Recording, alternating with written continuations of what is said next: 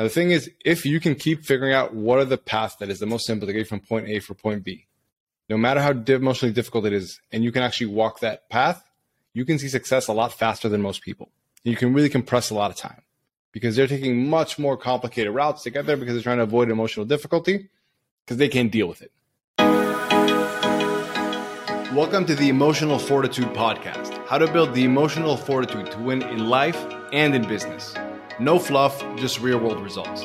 I'm your host, Itamar Marani, ex-Israeli Special Forces, former undercover agent, jiu-jitsu black belt, and mindset expert.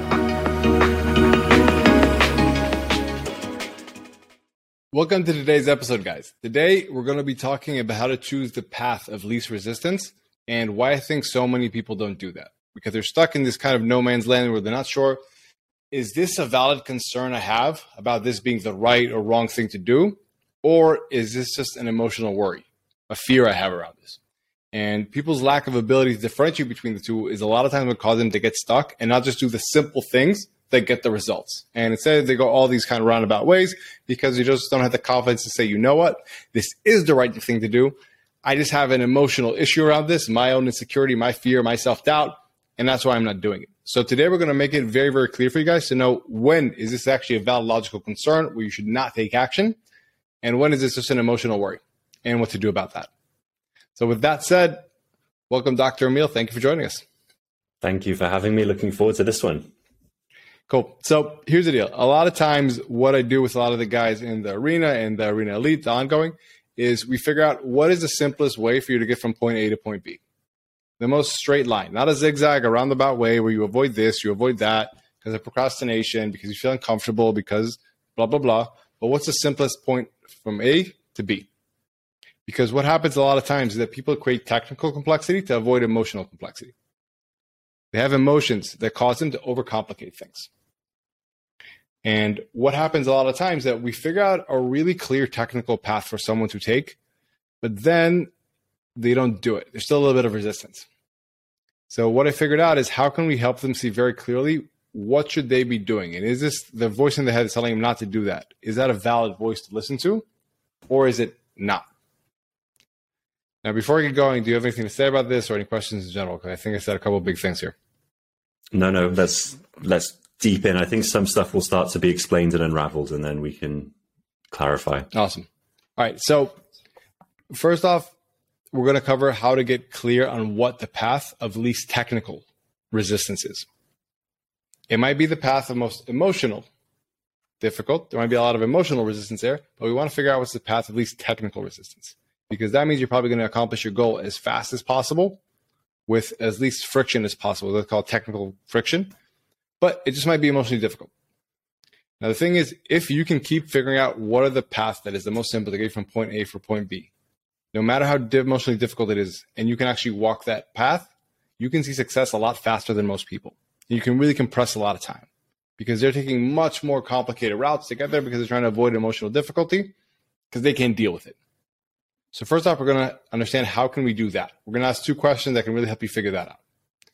Then we're going to talk about emotional resistance versus technical resistance and how you can differentiate the two by talking a lot about risk and stress testing concerns. Is this understanding, is the danger I'm feeling here, this discomfort I'm feeling here, is it valid or is it not? And really differentiating between a logical concern and an emotional worry, which are two different things. Shall we get started? Let's do it. Cool. So, and again, please feel free to interrupt me during this one, because I know I'm going to be talking about some more complex things. So please feel free to interrupt me if there's anything that needs to be clarified, okay? Yeah. Awesome. So, the first two clarifying questions I ask when someone figures out, okay, this is what I want, this is the standard that I have, these are my goals, is first off, what would you recommend somebody else do? In your exact situation, if somebody else wanted to achieve this, what would you tell them they should do? And it's a really interesting question because all of a sudden it takes you out of your own emotions, your own fears, your own discomfort. The classic example is when people talk about cold calling. Hey, if you make 100 cold calls a day, you'll do this, but nobody wants to do it. So everybody finds a different way around this. That's on a really small level, but on a high level where the business owner doesn't actually have to do that kind of stuff anymore, he still avoids certain things. And asking him that simple question, what would you advise someone else who who wants to achieve what you want and has everything that you want at his disposal to do, it changes things. Because all of a sudden they have to look at the truth. They're like, I would advise them to just do this. This is really simple. Do you have an example of the bigger one? Like the cold call is very easy to see. Yes. So it's interesting. It's a lot about outreach usually. Sometimes it's about outreach. It's about creating joint ventures. I've seen a lot of people have really big opportunities they're just sitting on and not taking advantage of because they're not reaching out to that person they could have an amazing partnership with, and it could be a big win-win. A lot of times it's actually about cutting things.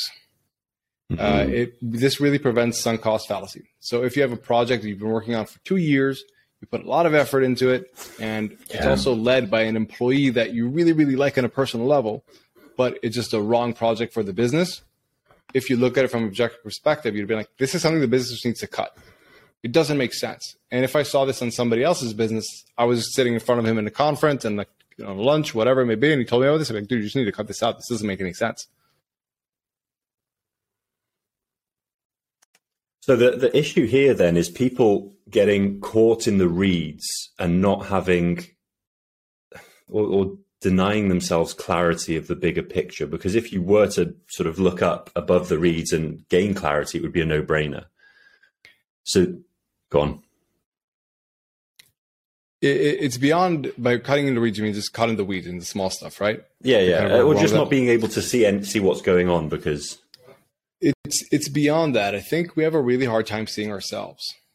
My mom used to tell me that there's an expression that if somebody came to me with my exact set of problems that I've never been able to figure out, I'd set them straight in 30 minutes. Yeah. And it's just that sometimes. We just can't see ourselves because our emotions sometimes blind us, our fears distract us.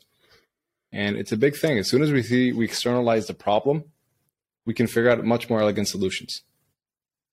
And especially if we say, what would somebody else do in this? Not even, well, let's externalize our problem. What would somebody else do? Because then that also removes any emotional biases we can have about, I don't even want to come up with that solution because I don't have to do something that I don't want to do.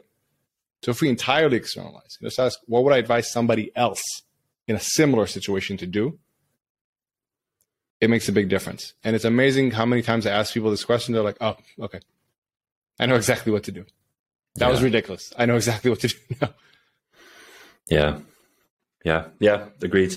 It's just interesting that it's, as long as you're kind of looking for the next step, you can kind of bullshit yourself. But if you either say, what would someone else do in that situation, or kind of zoom out and say, well, to get to the big end step, then this is a no-brainer, then you can kind of start to take those actions. Yeah. And a way I like to say it also, people like are saying, it's to get you to a certain goal.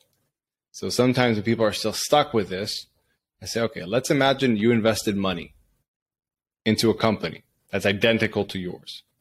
And you were talking with its CEO and you wanted to get a really positive return on your money.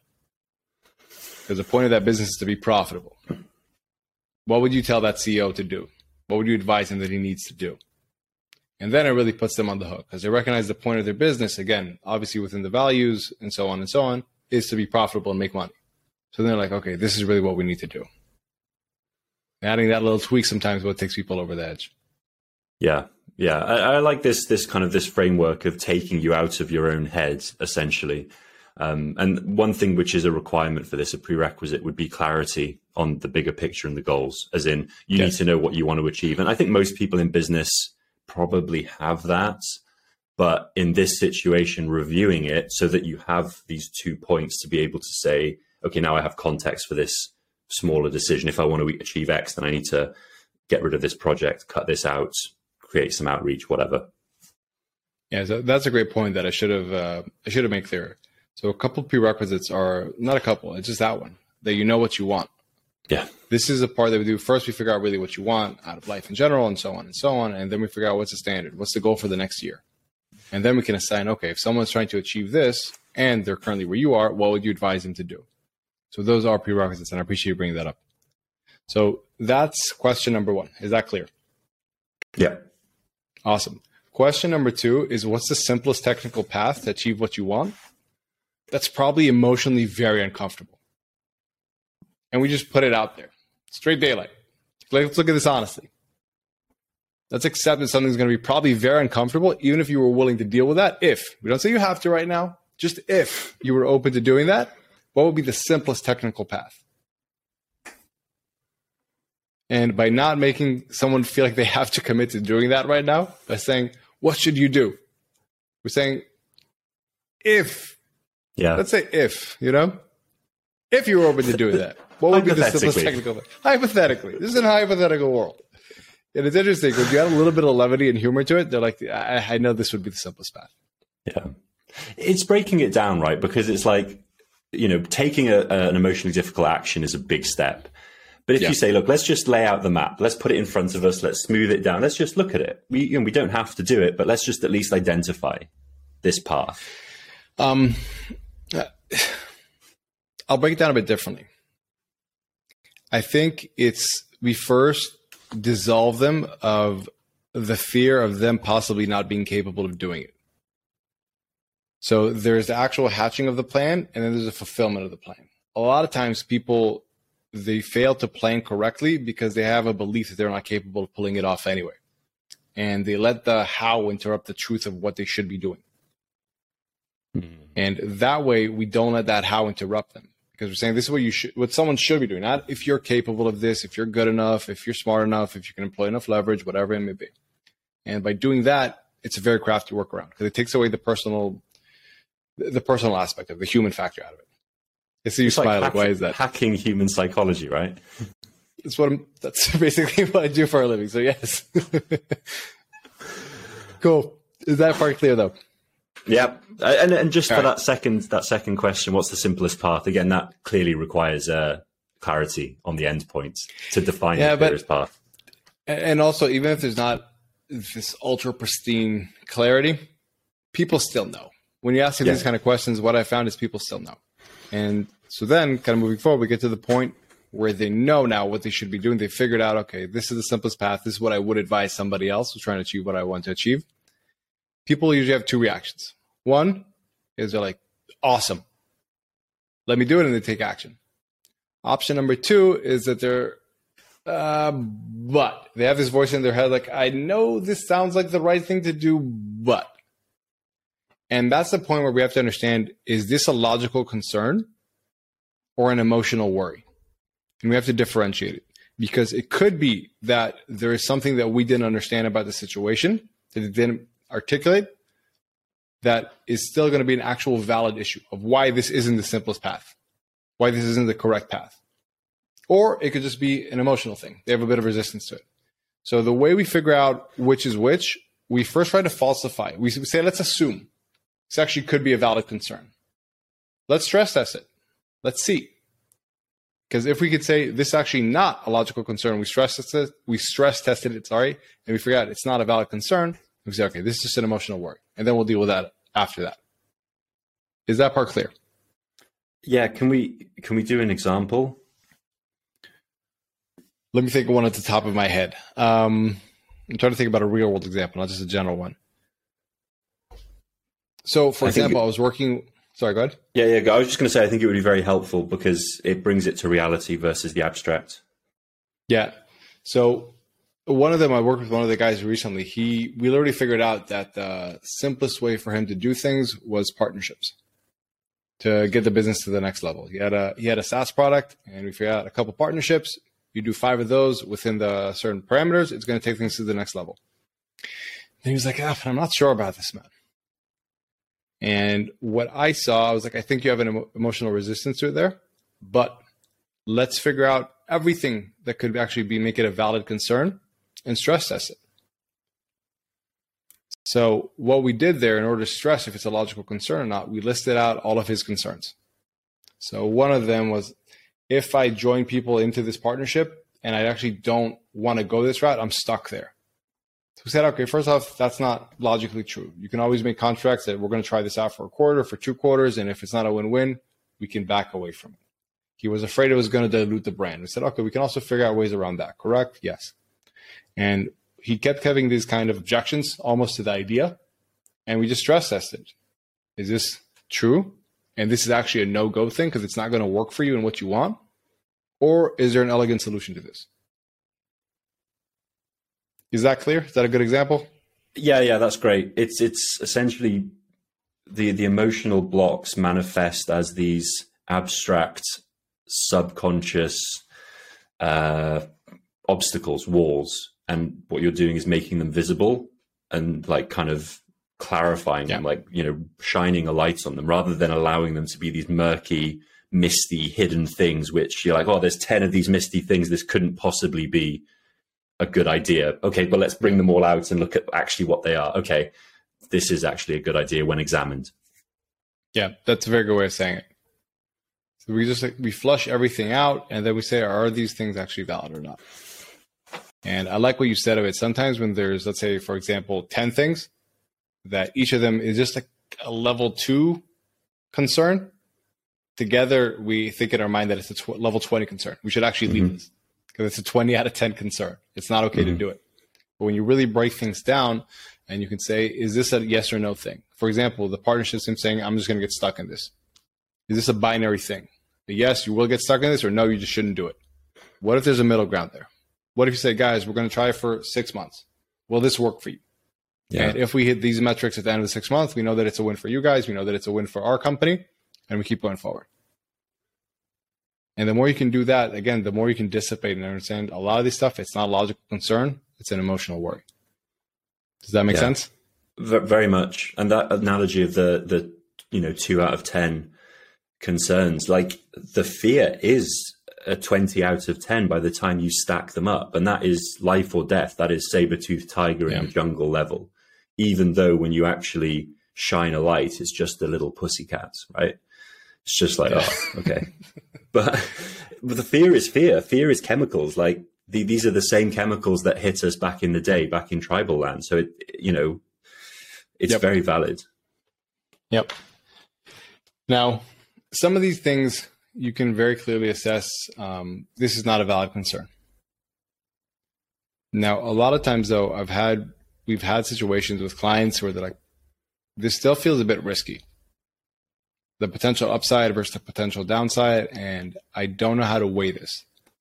And I recognize that for me, this was always a bit easier because I actually learned risk assessment very early in my career in the special ops world and then in the agency. This was a big part of how we operate. And I shared with a couple of people the risk framework that I kind of took away from it, how I developed it. And this is the one I also shared in that conference we were back in Croatia back in the day. And I want to share that as well, because I think it'd be very helpful for people to understand. It's a framework for me to know if this is a logical concern or an emotional worry. So please stop me at any time if this is getting a bit too long-winded or if there's something isn't clear. So when you look at risk on a really high level, there's 2 main components. There's danger and your ability to control that danger. If the control is greater than the danger, this is not a risky situation. You probably have an emotional worry about this, but it's not a logical, valid concern. However, if the level of danger eclipses your ability to control it, this is a logical concern. This could lead to ruin, so to speak. And that's something you shouldn't go forward. You should figure out a new plan, a more elegant solution. Is this part clear so far? Yeah, can I just give an example?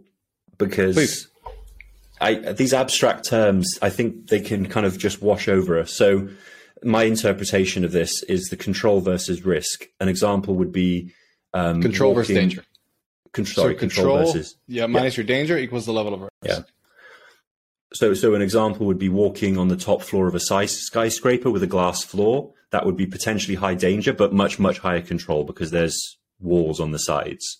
Whereas if it was a bridge with no walls, then the danger would be equally high as the skyscraper, but the control would be significantly lower. So that would be an example of the difference.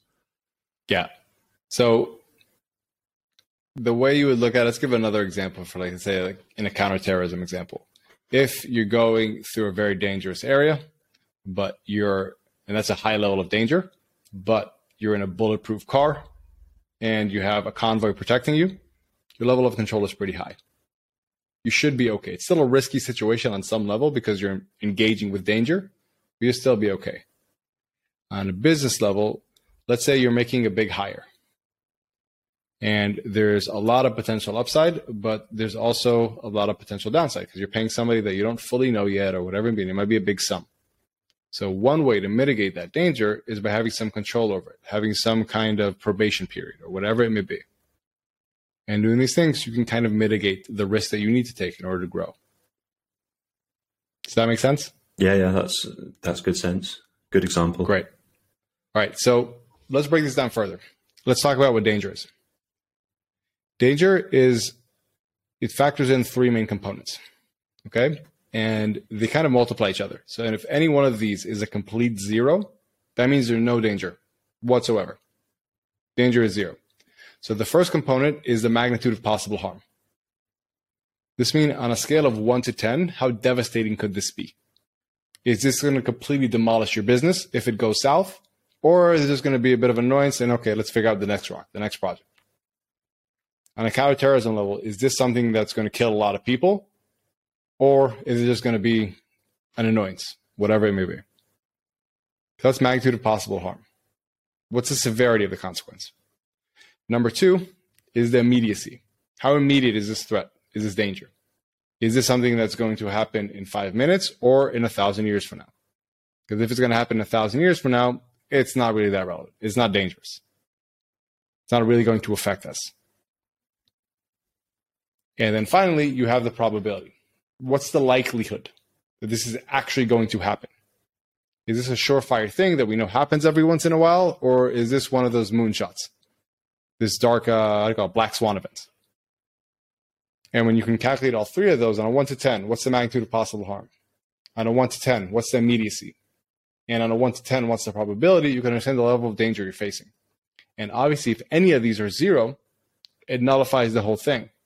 Because I could have an immediate threat that's about to happen in 5 minutes, and I'm sure of it, but the magnitude of possible harm is zero, so that's actually not a threat. It's not relevant.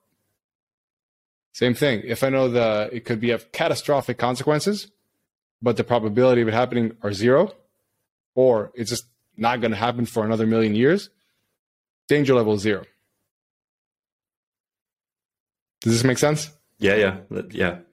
This is great. Awesome. Cool. And now we're going to talk about control. Now, control, this is really important. We had a saying in the agency that the only guaranteed way to come out of an attack unharmed is by avoiding it altogether. This is really big. The only guaranteed way to come out of an attack unharmed is by avoiding it altogether. So with the control methods, there is a hierarchy where first you basically want to avoid the attack, and then how can you at least engage the danger in some way so that you can hopefully mitigate it or nullify it. So the first thing you want to do is distance management. If you can distance yourself from the danger, you can be safe because it doesn't affect you. And this is where a lot of times in business, people talk about creating moats around their business. If you can have a really strong moat around your business, all these dangers on the outside, they're not going to affect you. At least you're going to have such a big heads up that you can maneuver and you can win. Does that part make sense? Yeah. I was going to say, let's get to the business examples of how this relates, and the moat is a great one, yeah. Yeah. So then we got a barrier. If I can create some kind of barrier between me and the danger. So in the counterterrorism world, this is what I said about having an armored car, a bomb-proof car. In the business world, this is a lot of times about having a patent. Because if I have a patent on my IP, that's a block for somebody just trying to copycat it or whatever it may be. Clear? Yeah. Great. So those two things are a way for me to avoid actually engaging with the danger. These are the highest priority. Now, if I can't utilize those two, then I got to go lower down the chain. And option number 3 is deterrence.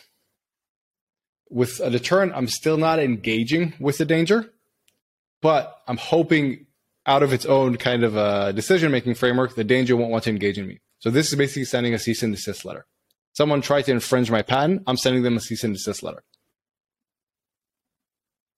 I'm hoping to deter them to say, listen, if you keep doing this, I'm going to sue you. And hopefully that stops things in its tracks. And the final way is countermeasures. That's the final method. We don't ever want to get to that because that means we're literally engaging with the danger and we're compromising ourselves. But an example of that would actually be taking somebody to court. Does this make sense? Yeah. And just another example of countermeasure, would that also be like direct competition, like going head to head with someone on Amazon, for example? Yep. ideally you wouldn't want to do that, but yeah. Okay. Yeah. Again, the only guaranteed way to avoid it, to come out of an attack unharmed, is by avoiding it altogether. Yeah. That's just what it is. So we take those measurements. We have the danger. We figure out what's the magnitude of possible harm. What's the immediacy? What's the probability? Then we can say on a scale of 1 to 10, how dangerous is this? Is this a 1? Is this a 10? And then we figure out, okay, in regard to this specific situation, what's my ability to control it? Can I just distance myself from it entirely, nullify it, and have a 10 out of 10 control? Can I block it out entirely, have a 10 out of 10 control? Can I create some kind of deterrent at least? Or am I going to be able to have some kind of countermeasure if push comes to shove? And then I can understand, what is my ability to control here? How risky is the situation? And then I can say, okay, is the upside worth this risk? Because you say, you know what, this is on a scale of 1 to 10, it's just a level 2 risk, but the upside is a level 1000. Maybe you go for it. If it's a 10 out of 10 risk and the upside is a 5, this is one of those things you don't do. Yeah. And this is my position is also, sorry, I was going to say this. If it's also a 9 out of 10 risk and a 9 out of 10 upside, don't do it. There's enough opportunities out there. I think one of the easiest ways they say this to really succeed is by avoiding ruin. Yeah. And having this framework makes it very clear, these are things you shouldn't be doing, even though it might be tempting. Yeah. Yeah. I interrupted you there. Go for it. Yeah, the bit you said about an infinite upside with a tiny risk, when you have all of these 2 out of 10 abstract fears, these are all small risks which come together to feel overwhelming. But when you examine them, the risk is actually small and the upside is huge. So then it becomes a no-brainer. But you only realize that when you actually bring them to light and assess them in a very, practical way, like you've described here. Yeah, I think you said it very well, that a lot of small logical fears can feel really big when they're put together, and you don't shed a light on them and actually figure out and break it down what's going on. Yeah. So I think it's really important to differentiate logically. Again, is this a logical concern or is this an emotional worry caused by a lot of different things? There's a bit of overwhelm or whatever it may be. Yeah, because fear has a tendency to feel like it's life or death until you actually stop and are like, well, look, we're in the modern world. I don't know that it actually is. Yeah, but beyond that, what I was alluding to is that fear lives in ambiguity. So if you're not clear on what's actually going on, we usually, again, because of that primal encoding, we go back and we revert to worst case scenario thinking. The saber-toothed tiger, like you mentioned, and all that. That's what I mean. The baseline is intense. Like if you're unsure, the baseline is that it's an intense This fear. is a process. Yeah, and so this is a process of clarifying what's actually going on and breaking things down and removing the ambiguity. Okay, what would I advise somebody else to do? What is the simplest path? Great. But this doesn't feel comfortable. Wait, what is it, an emotional thing or a logical thing? Wait, let me actually figure out what are all my logical objections, and then let's figure out if they're valid or not. And those that I'm still not sure about, let's run through this risk framework and understand actually what is the danger, what is the control, what is the risk that I can have over them. Because if I can put all that together, again, it becomes much more clear. And with clarity usually comes confidence. And action. Cool. Yeah. And winning. Exactly. So we got up to all that. And basically, let's say you get to all this, you're clear on what you want, you were a bit concerned about it, and you ask yourself this logical concern, emotional worry, and you realize that all the logical objections that you thought you had are not valid, then okay, you got to recognize this is an emotional worry. And we've done enough podcasts of this, we can do more about them, but that's when you really got to go into your emotional fortitude toolkit. And first thing you got to do is also understand, what is the belief that's causing you to think this is more dangerous or more uncomfortable than it actually is? Because that's going to dissipate a lot of discomfort. And then the second part, you got to accept that it just also might be uncomfortable, and that's okay. That's not something to run away from. For example, doing cold calls. You know why it's uncomfortable? Because it's an uncomfortable thing. That's just how it is. And it's not a signal that you should run the other way. But I think it's almost like a very simple and basic thing to say, but I think it gets overlooked a lot of times. You being able to sit and manage an emotion that doesn't feel comfortable for you and not just thinking, oh, this is an indicator that I should run away. It's such a powerful tool. If you can do that and recognize this is just going to be uncomfortable, But again, that's not an indicator that something's wrong, and that's okay. You can succeed so much more and so much faster than most, because people think they have to wait until for things to be perfect or whatever it may be. And you just recognize, you know what? Some things are just uncomfortable, and that's okay. It doesn't mean anything's wrong. Yeah, I think Hormozi or someone said one of the key things that super successful people have is ability to control their emotions, ability to manage their emotions. Yeah. So first off, yes. What I was saying, though, is that it's beyond an ability to control. It's just an ability to sit with it and not run away from that discomfort. Recognize, oh, I'm going to feel a fear of judgment here because I'm doing this. I'm going to fear when I have to cut off that product line that we talked about with the employee that I really love as a human being. I'm going to have to deal perhaps with him being angry at me, someone being angry at me and judging me that I'm not a good leader, whatever it may be. And if you can accept those emotions and say, okay, this is how I'm going to feel at that time, but it doesn't mean that something is wrong, it's just a part of the process, then you're free to not be affected by them as much. Because you're not trying to run away from them and avoid them at whatever cost. And again, what I said at the beginning, that most people create technical complexity to avoid emotional difficulties, that part. They're trying to avoid feeling that feeling because they don't recognize it's okay to feel this. It's okay for me to feel, what if someone says no to me? That's not going to feel nice. Yeah, it's not going to feel nice, but it doesn't mean anything bad about you. I think that's the really important part. Does that make sense? Yeah. Maybe regulate emotions, sit with emotions. I like that, actually. Yeah. Yeah, it's just that not all your feelings are things to run away from. Yeah. Just because you have a feeling doesn't mean you need to run the other way. And having the mindset and the awareness that that's a thing, it's so freeing, because then you know you're going to do this thing. You know it's going to be uncomfortable when you actually meet that emotion. You don't get deterred. You say, oh, I was expecting to meet you here. Great. You're not my favorite visitor, so to speak, but let's keep moving forward. And I think just that, it's extremely powerful.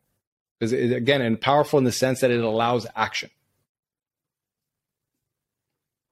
It enables action. Key. Yeah. Yep. Cool. So one last thing about all this. The way I ask is the final question. If this is all kind of things, let's say, need to move really, really fast, and you don't have the time to run everything through the frameworks, a great question that I've heard is, if the upside is worth it and I can stand the downside, then I have to do it. Not a question, more like a razor. You have to go either left or right. Say, if the upside is worth it and I can withstand the downside, I got to do it. And just recognizing that, because I'm saying I got to do it. I'm going to meet those emotions. They're going to be there, but I still got to do it. That's what it is. Yeah, it sounds like one of those points where you have to make the easy choice or the hard choice, and committing to making the hard choice in those moments. And that is what will create the steps to win. Yep. So that's what I wanted to cover today. Do you have any questions about it or any insights? Because you had some very interesting points here that I would have overlooked. No, I think we covered it. We took it as it came, to be honest, with some good examples as well. I always like to bring it to reality and make it clear what we're talking about. Yeah, it's appreciated. I know I sometimes talking a bit too much of a conceptual level, so I appreciate it. So to wrap things up, it's not that complicated of a thing. If you're not sure on what to do, two big questions. One, what's the simplest path to achieve this? That's probably emotionally very uncomfortable. You don't have to do it. Just ask yourself on a theoretical level, what would that path be? And then two, what would I advise somebody else in a similar position to do? Really externalize yourself. And then if you have the answer and you're just ready, you're ready to take action, beautiful. Take action, do what you got to do. If you still feel this resistance, and you're like, this sounds like a good idea, but then you ask yourself, am I having an emotional worry here? Or is this a valid logical concern? And the way to figure that out is by first nullifying or stress testing what everything you think is a valid concern. So you list down your objections, why you think this is a valid concern and why you shouldn't do with this. And then you try to figure out, is there an option C? Because we usually fall into binary thinking. Thinking, if I do this, then this is going to happen. And we don't recognize, there's probably a way for me to do this by doing this and that can be a win-win. And this thing that I was afraid of actually won't exist. Now, if you figure out there are some things that are valid logical concerns, that's when you got to stop. You got to figure out your answer again. But if you figure out this is all just emotional worries or not valid logical concerns, that's when you got to go into the emotional fortitude toolkit and really first understand why you're so afraid of this. One, what's going on there? What's the belief structure? And two, also just accepting you might have to sit with a feeling. You might have to meet a certain emotion on the way, discomfort, fear, whatever it may be, and just accept that and expect it. So when you do meet it, you're going to say, hey, I was expecting you to be there. This isn't a sign for me to retreat, that something is wrong. This is just a part of the process. And doing all that, that's what's going to enable you to take action, find the smoothest path, the most direct path from A to B, and really achieve a lot of success very fast. Just a closing remark from myself. It's worth documenting this process because you might decide that you go ahead or not based on a logical concern. Those fears that these emotions will keep coming up again in the future, and you don't want to have to go through this process for the same example fresh each time just because you forgot what conclusion you reached or you doubted your previous conclusion. So if you document it, you can save yourself a lot of time, stress, emotion, and effort by just following it and say, okay, what I thought before was valid. I don't need to do this again. I can reassure myself. And again, this is from my experience where I found I get stressed about something. I go through the process, I make a decision, and then I wake up a week later, I'm stressed about it again. And I'm like, I went through this, and I decided it was okay. But what was the process? Do I trust myself? And then I'd have to do it again. Does that make sense? Interesting. It does. I didn't think about that, but that makes perfect sense. And I think it's great advice. So here's what we'll do. Aside from that, I'm going to put a picture of this flow chart of basically getting clear on what you want and in the show notes below. You'll find a link for it. And aside from that, this was a bit of a different episode, but I thought it was very impactful because I've actually run a lot of people through this exercise and they've really been helpful. That's why I wanted to share this. And aside from that, we will see everybody next week. See you next week, guys. Thank you for listening to the Emotional Fortitude Podcast. Please tell a friend if you enjoyed it and found value in it. 3 last things before you go, though. If you feel like someone else with your exact skill set and abilities could be accomplishing more than you currently are, that's a mindset and emotional access issue. And here are 3 ways I'd love to help you conquer any internal limitations, go big, and win. 1, 3 Quick Ideas Tuesday newsletter. It's a weekly email with 3 quick ideas around one aspect of elite performance and how to approach it differently to get better and faster results. People say it's the most thought-provoking and impactful 2 minutes they spend in their inbox each week. It's easy to sign up to and easy to cancel, and you can sign up at itamar.com/3ideas. 2 is the Emotional Fortitude Micro Course. It will help you build the emotional fortitude and confidently tackle any goal. It's the complete, nothing held back emotional fortitude system in 5 simple parts. It's all under 5 minutes each module. See it, use it, and win. And it's completely free at itamarmarani.com/course. And number 3, lastly, if you want to dive in and aggressively level up, the Arena Mindset Accelerator might be for you. It's a 6-week intense sprint for entrepreneurs who are up for a dramatic transformation. It's an interactive live program where you'll be working with me in a very hands-on way to get clarity on what you want, build an effective mindset to optimize for your goals, and establish elite emotional fortitude that would allow you to overcome any fear or doubt that could get in your way. You can learn more at itamarmarani.com/accelerator. You can find all of these links in the show notes below or go to itamarmarani.com and have a look around. Until next time, who dares wins.